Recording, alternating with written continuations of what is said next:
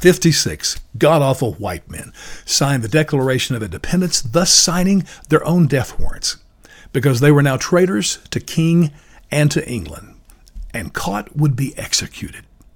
They were willing to die to make this nation free and independent. I wonder how many of us are willing to die for our country now. To make it more specific, let's look at the Bill of Rights. You know, the first 10 amendments to the Constitution that spells out our individual rights as well as states' rights. What are you willing to die for? It's a good exercise. Now, on that states' rights issue, the 10th Amendment, that's actually up in the news right now because we've got all these Black Lives Matter protests going on, and you got some idiots on television talking about the Southerners in the Civil War. They try to tell you it's about states' rights, but it was just about their racism and how bad they hated African Americans. Let me just remind you of a couple things.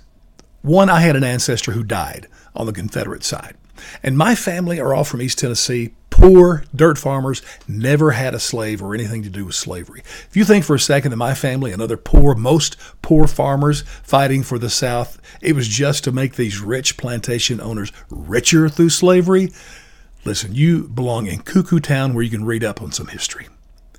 I don't know that today, though, I would die for the 10th Amendment and states' rights. I mean, I'm watching states' rights just go by the wayside.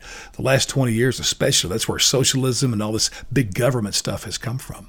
But what about the individual rights? What about, the freedom of religion? I'm a Christian. It's a big one. And obviously, the right to bear arms and defend yourself, that kind of goes with the issue, to say the least. The right of a free press, I like that. Would I die for it? I don't know. The right to remain silent if you're arrested. By the way, my favorite book of all time was written by that redneck comedian. The title of it was, I Had the Right to Remain Silent. I Just Couldn't Do It. I love that. But listen, the one right that stands out above the rest for me, it's number one to die for, is the right to free speech. And I'm amazed. I bring this up because of what's happening around us in our own country right now. It's funny because back in the 60s is when you had the free speech movement at Berkeley University. There, the students were fighting against the administration who was not allowing, political free speech, especially anti-Vietnam War. And good for them. That was a great protest. But what's happened to the left? Well, they've left. Man, they're the ones who are wanting to eliminate free speech. Look at the social media companies. What a gift of free speech, yet they're the ones, not even government, shutting down the right to free speech. You heard about the doctors this week, I'm sure.